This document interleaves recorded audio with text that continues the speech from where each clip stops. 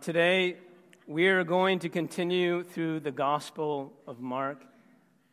You know, I could really say this every Sunday. Not every Sunday, but today is one of my favorite passages. And I think it's one of my favorite because it's very dynamic. You'll see what I mean in a minute. But it's like a prism, right? And this passage somehow brings out a different light in Jesus, and it's really cool. By the way, I want to thank my home group. I don't know if you guys are here. You guys normally are in the back. I got to say that there's so many different angles on this passage, and I was kind of struggling, and my home group didn't know this, but on Friday night, the study really helped me. I'm kind of repeating basically everything we talked about because it was so helpful. So don't be surprised if I'm quoting you but not giving you credit. Okay. Verse 14. Here's the word of God. Here it is. And when they came to the disciples, this is Jesus with his 3 disciples. They were on a mountaintop. So now they're coming back down the mountain. When they came to the disciples, they saw a great crowd around them and scribes arguing with them. And immediately all the crowd, when they saw him, were greatly amazed and ran up to him and greeted him. And he asked them, "What are you arguing about with them?" And someone from the crowd answered him, "Teacher, I brought my son to you, for he has a spirit that makes him mute. And whenever it seizes him, it throws him down, and he foams and grinds his teeth and becomes rigid. And so I asked your disciples to cast it out. They were not able." And he answered them, "Oh, faithless generation, how long am I to be with you? How long am I to bear with you? Bring him to me." And they brought the boy to him. And when the spirit saw him, immediately it convulsed the boy, and he fell on the ground and rolled around, foaming at the mouth. And Jesus asked his father, "How long has this been happening to him?" And he said, "From childhood, and it has often cast him into fire and into water to destroy him. But if you can do anything, have compassion on us and help us." And Jesus said to him, "If you can, all things are possible for one who believes." Immediately the father of the child cried out and said, "I believe, help my unbelief." And that is the word of God. I remember someone very wise and very old once asked if they had any regrets in life. That if they could do it all over again, would they do anything differently? And this old, wise man said, without hesitation, "Yes, I would have made more mistakes." And they were surprised at his response. And so they asked him why. And he said, "The greatest lessons I have learned have been from my failures." Don't you think it's true that there are certain things in life that are best learned or can only be learned through failure? Right? True? Now, in this passage, this is what is happening to the disciples. 3 of them got to go up to the mountaintop to be with Jesus, and they saw him transfigured in beautiful, amazing, heavenly glory. And that was an unforgettable moment for them. But now I want you to consider this. There's 12 of you. 3 of you get to go. 9 of you don't. You're at the base of the mountain. You're probably thinking, what about us? If they were my kids, I can hear the complaint right now. That's not fair. I'm going to argue that Jesus was also giving them an unforgettable moment in the form of an invaluable, unforgettable lesson. And I would also say on a personal note, this is one of the most powerful, life-changing lessons that I have learned myself. All right here in the text. All right, there are 4 scenes in this text. I've given them different names. The first two I just read for you. Scene 1, the frustrating crowds and the disciples' failure. Scene 2, the desperate man and his moving confession. Scene 3, Jesus saves the boy. Scene 4, the invaluable lesson for the disciples. All right, would you all just pray with me? I'm going to pray again. Father, you know that this morning I had this prayer. Like there's a lot of different components to today, probably for all of us, but for me, I just felt like if I can have this one thing, I'll be okay. Just as long as Jesus is with me. And whatever we do, like in this hour, we do it together. We do it by His power, not by my own. Just as Pam was saying, not by eloquence. I really don't have much. But speak to your people here in these bright lights. Speak your word and encourage people for your glory. We pray in Jesus' name. Amen. All right. Now, this morning, I was with some other people, and we were doing prayer. It was a little bit more like prophetic prayer, and I had an image that was kind of confirmed. It has to do with this text, and so I'm doing a little bit of an aside, okay? What I'm about to say, this message, I'm not really focusing on that, but it's like the most obvious thing, and I don't want to miss the most obvious thing, okay? The most obvious thing right now about this passage is talking about a spiritual world that overlays this physical world. So we're talking of a spiritual world where there are angels and demons and spirits, and God Himself is spirit, by the way, right? So this message really isn't about that, but I feel like I need to put this inside. It's interesting. How is it that in a given church we don't see like a demon possess someone and they're like convulsing on the floor? Let me just talk about some of these big general questions. I do believe that in America, Satan has a different strategy from in other places like maybe Taiwan, okay? And in America, because a lot of people don't even believe in this overlay of a spiritual world. And because they don't believe, I think Satan has a very different strategy. It's a lot more covert, right? Whereas in other countries, it's a lot more overt. And I think this is the reason why. If demons manifest, then people will make connections. Oh, demons, spiritual world, angels. Oh, there must be a God. But if people don't even believe in that whole spiritual world, that's not do anything overt. Okay, does this mean that stuff like this that we're immune to? No. I think the most common activity of Satan, if you go to Genesis 1, 2, and 3, is in the form of what? And he's still doing this today in every culture, in every context, lies. He comes, where's the battlefield? It's not convulsing your body. It's the battlefield of your mind. No, again, the passage doesn't really go into that. I'm not going to go into it that much. I'm just like, I got to just cover this quickly, right? I bet you for a lot of people, Satan is just feeding you lies, and a lot of people are buying into those lies. And the warfare is not necessarily cast out the demon from my physical body, but it's doing battle with Satan in the battlefield of your mind. Okay, that's a different message. We'll do that some other time. And I feel like I've covered what God wanted me to cover. But scene 1, 2, 3, and 4, and so let's go. Now, Jesus and the 3 of his disciples coming down the mountain. Things are not going so well down the mountain. The 9 who are left behind at the base of the mountain, they meet a father who is very desperate for help. His son is tormented by a demon, suffers from convulsions, engages in self-destructive behavior. It kind of looks a little bit like epilepsy. Not a little bit, a lot. And so this man is looking for Jesus, and Jesus doesn't seem to be around, but there are some of his disciples. So he goes up to some of his disciples, and of course he's going to say, where is Rabbi Jesus? Oh, well, he went up to the mountain top We don't know how long he's going to be gone. But can we help you?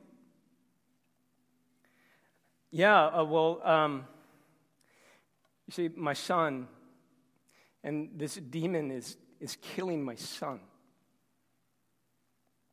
Now, just want you to know that 3 chapters ago, the disciples were sent on a missions trip. And Jesus gave them authority to cast out demons, okay? Now, they were like casting out demons for the very first time. And they came back and they were so excited because even demons were obeying them. And they had authority over demons. And it was such an amazing experience. Okay, so this father comes up to them and says, well, where's Jesus? He's up there. Can you help me? And I imagine the disciples are looking at each other like, well, we actually have some experience with this. Yeah, I think we can help you. Why don't you bring your son over here? And so I just want you to imagine this scene, okay? The boy comes up front and center. And then I just imagine maybe the 9 kind of gather around the boy.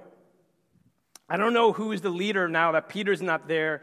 Maybe it's Thomas, maybe it's Philip, maybe it's Andrew. I like to think it's Andrew, but we don't know, right? Okay? So maybe it's Philip, and he goes, okay, you guys ready? Just like 3 chapters ago.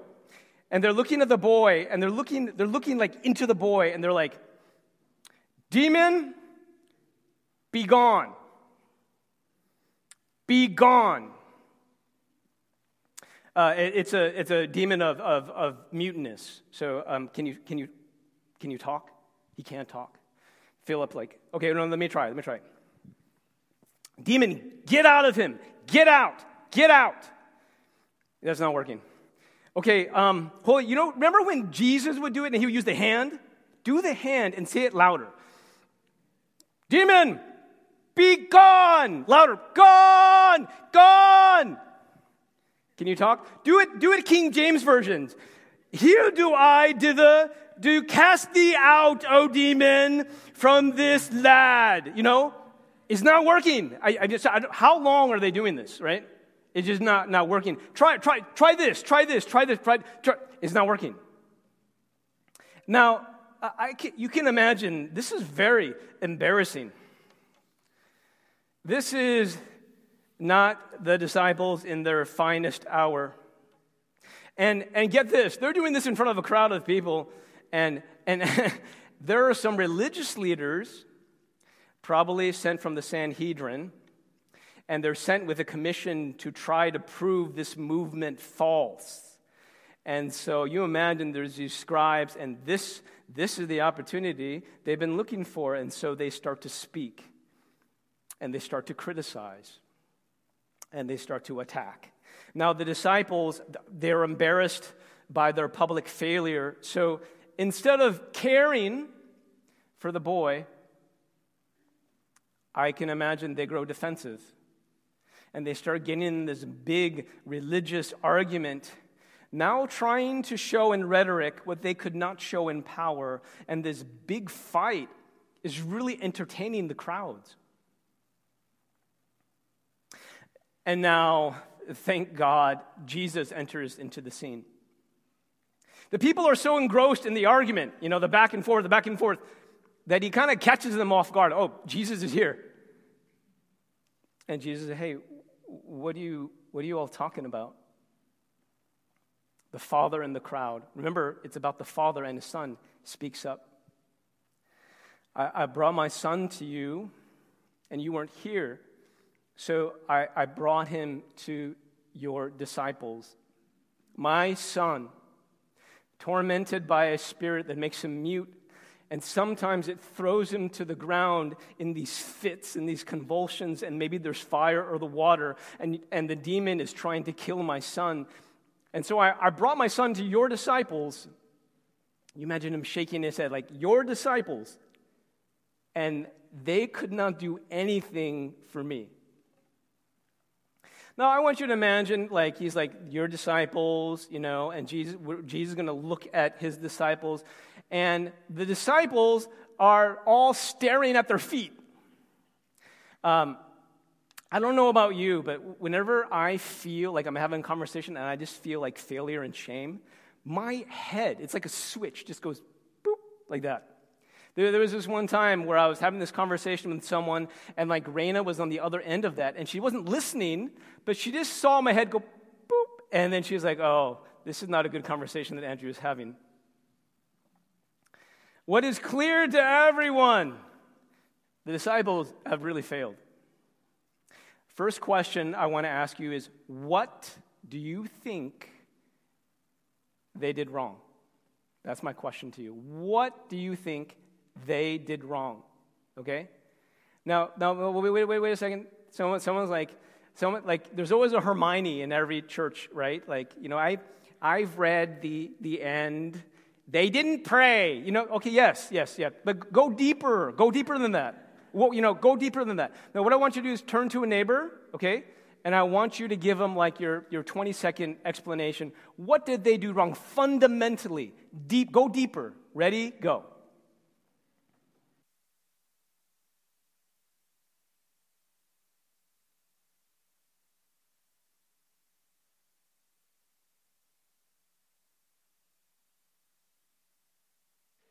Okay, and have the other person share.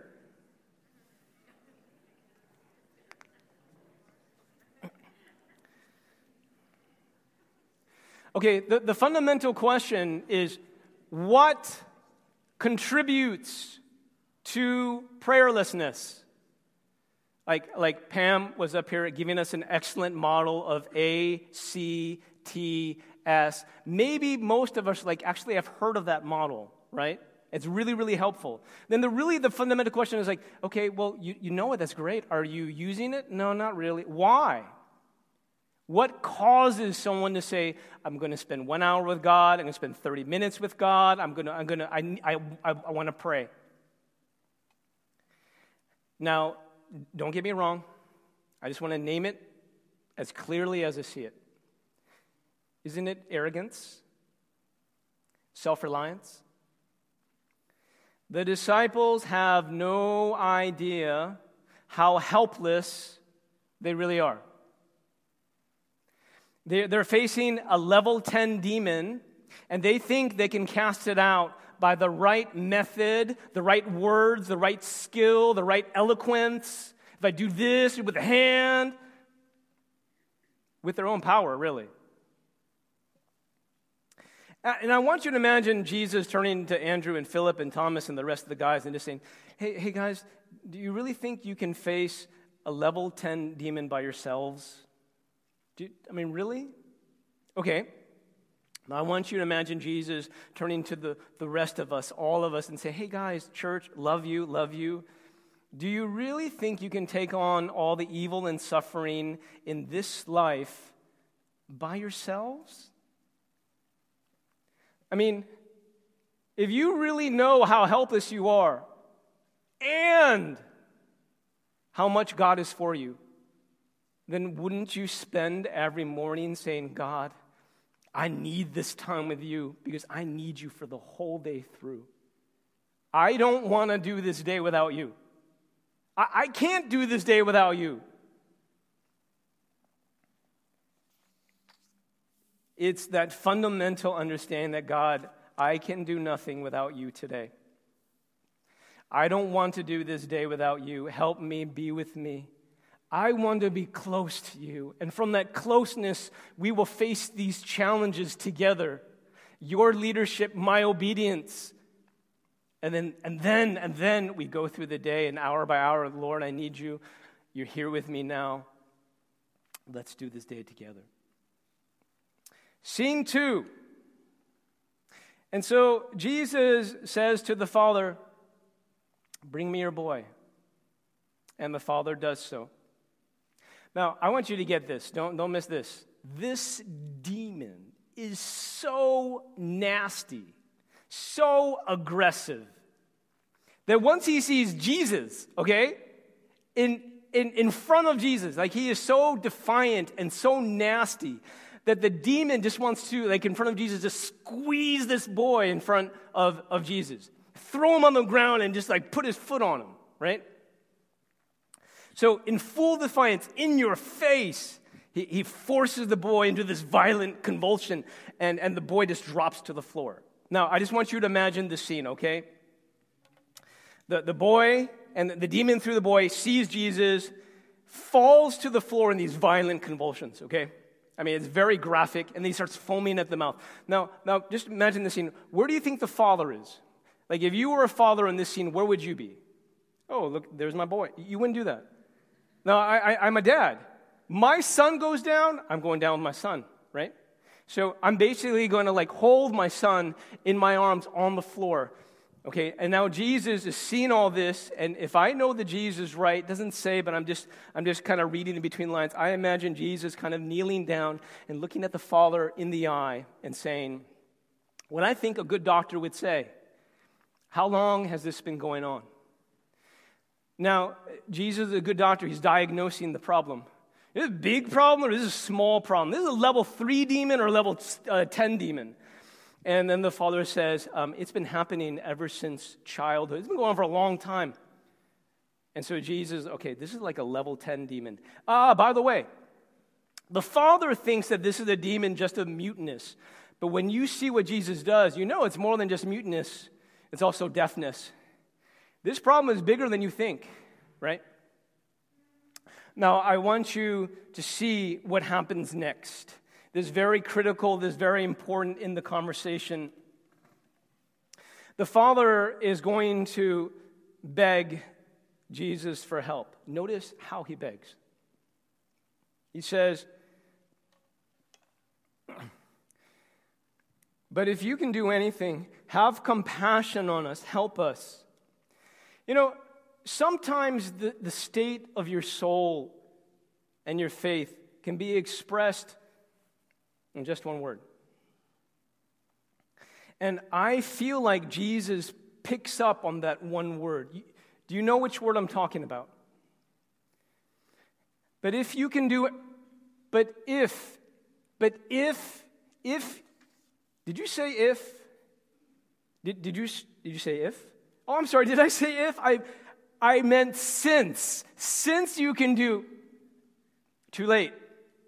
The state of my faith has already been revealed by one word. So the Father says, if you can do anything, and Jesus picks up on the word and he says, if I can, if you can. And then he says, all things are possible for one who believes. All things are possible for one who believes. Now, Jesus, in a way, is coming back with an if of his own. You see that? The man says, help me if it's possible. And Jesus says, all things are possible if you believe. In other words, the deciding issue here is not, can I do this for you? The deciding issue is, can you believe? Or put it another way, the limiting factor here is not my power, my unfathomable power that created the universe. That's not an issue here. It's not the limiting factor here. The limiting factor is your faith. Now, I want to give you a very simple paraphrase of what I see happening here. I want you to imagine Jesus going, in order for this miracle to happen, desperate Father, I want you to give me this much faith. Now, can you give me this much faith? Can you give me this much faith? And I imagine that the Father looking at that, and going and looking at, and then looking at, and no, right? Not really. What does he say? He says, I believe. Help my unbelief. I do believe, but I'm so full of doubts. But I want to believe, but I'm so full of doubts. I believe, but then doubt's right there with me. Can you help me? Can you help me in this situation? I want to. Help me. So, imagine Jesus saying, can you give me this much faith? And the man's like, no, I can't, but Jesus, you know what I can do? I can give you this much faith. And then can you just kind of make up the difference? Can we do that? Now, I want you to imagine, now this is like a bad illustration, okay? You ever go to the gym and then there's the bench press? Amen? You guys with me? And then I just want you to imagine Jesus is at the gym and he's like this physical trainer, and you're at the bench press. He's like, okay, now I want you to take this bar off the rack and I want you to give me one. Just give me one. I don't even know what you call it. It's like a press, a lift. What is it? It's a rep. Is that it? Okay, just give me one. I just want you to go to the bench, just whoo, right? And the guy's like, and he's looking at the bar, he's looking at the 45, he's like, I don't think I can do it, but this is what I can do. I can go and I can lift it halfway, and then Jesus, can you just like spot me and grab it and then just whoo, the rest of the way? There's a lot of tension in this question. Why is this man's faith so iffy? I bet you he has a story. I imagine him saying, this is my boy. And he's had this condition for so long. Every morning I pray and say, God, please deliver him. And the days go by, the weeks go by, the years go by, nothing. And there's holy men around who do faith healing, and I've taken my boy to one holy man and to another, nothing. And then I heard about you. I heard you were special. You were on the mountain, so I asked your disciples. They tried it out. They failed in spectacular fashion. But what more is like, then it became this circus, and now my boy is convulsing and foaming, and it's like a freak show. So my faith is not at an all-time high right now. I do believe, but I also have unbelief. Can you please help me?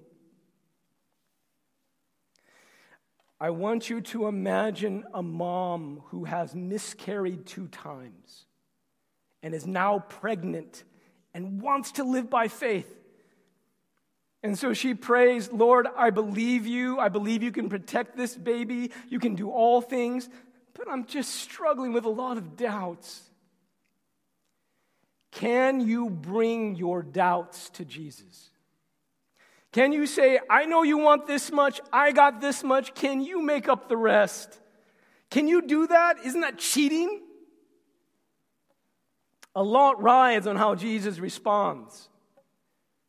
Now, you imagine Jesus could stand very tall and say, I am the glory of God in human form. Put your faith in me, get rid of all your doubts, and when you have done this, come talk to me, we'll heal your boy. Jesus is a king. He is well within his right to say that. And if he did say that, I guess it would just make him less accessible. That's all.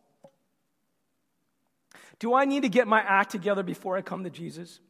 Do I need to arrive before he'll help me? Can I come to him as a hot mess? Not that I'm hot. Can I just come to him as a mess?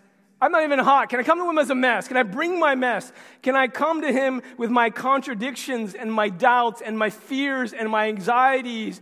Can I come to him as I am? Scene 3 and scene 4. Verse 25.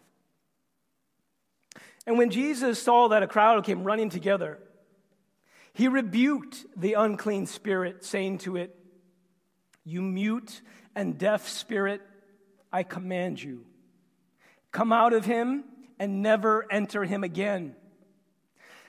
And after crying out and convulsing him terribly, it came out. And the boy was like a corpse, so that most of them said, he's dead. But Jesus took him by the hand, lifted him up, and he arose. And when he entered the house, the disciples asked him privately, Why couldn't we cast it out? And he said to them, This kind cannot be driven out by anything but prayer. Do you guys see the irony? The disciples think they can do it. They depend on their own strength, not in prayer, and they can't, and they fail. And here is Jesus, like with this desperate father, you need this much faith. And the guy's like, I can't. Will you help me? And then Jesus gets the job done. There are all these different characters in this narrative, the disciples, the man, the scribes, the crowds. But one figure in this entire scene is acknowledging weakness and admitting that he can't do it by himself. He doesn't have what it takes.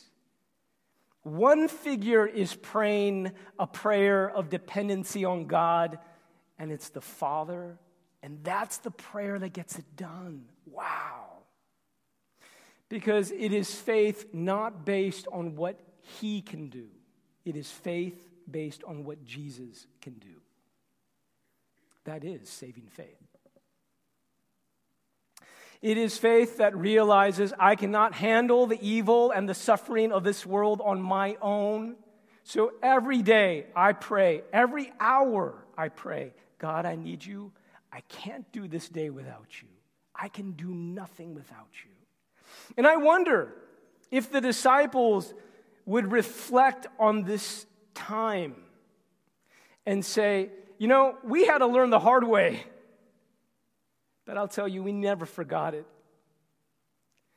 We failed in such spectacular fashion. We thought we could do it by ourselves. We learned the hard way that evil and challenges and demons and sufferings, there is no way we can face these without the power of God. And so we pray. We pray.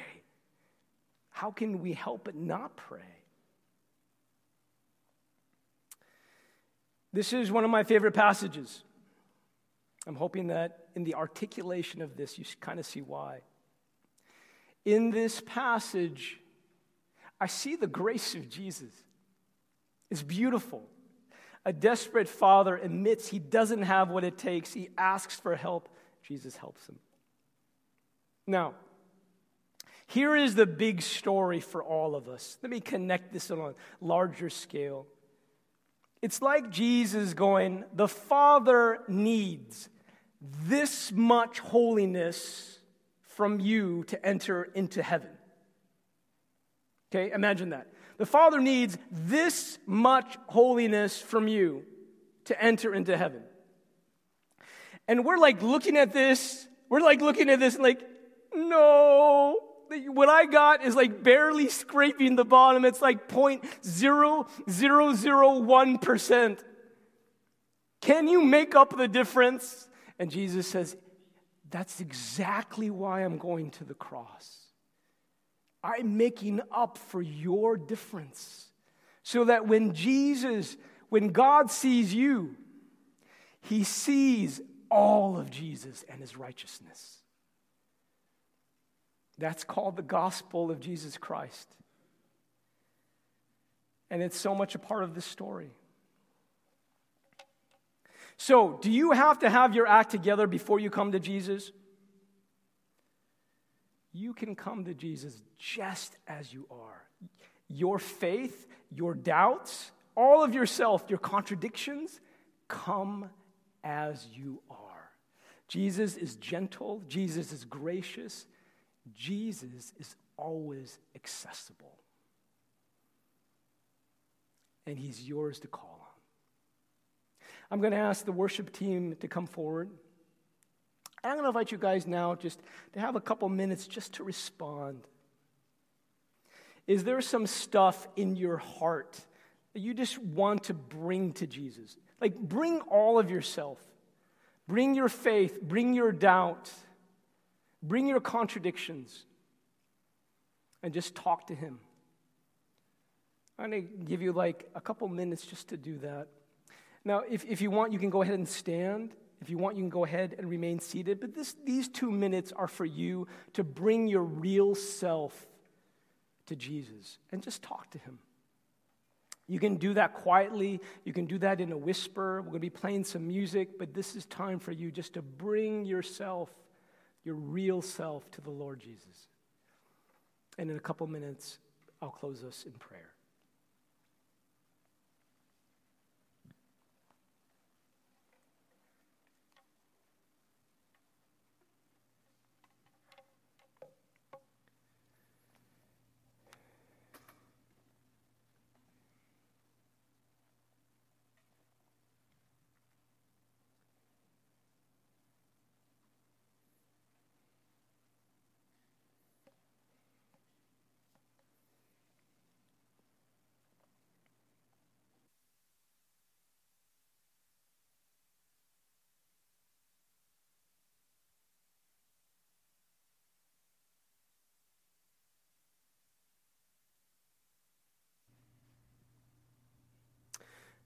Father, you alone know the state of our faith, so we don't have to pretend.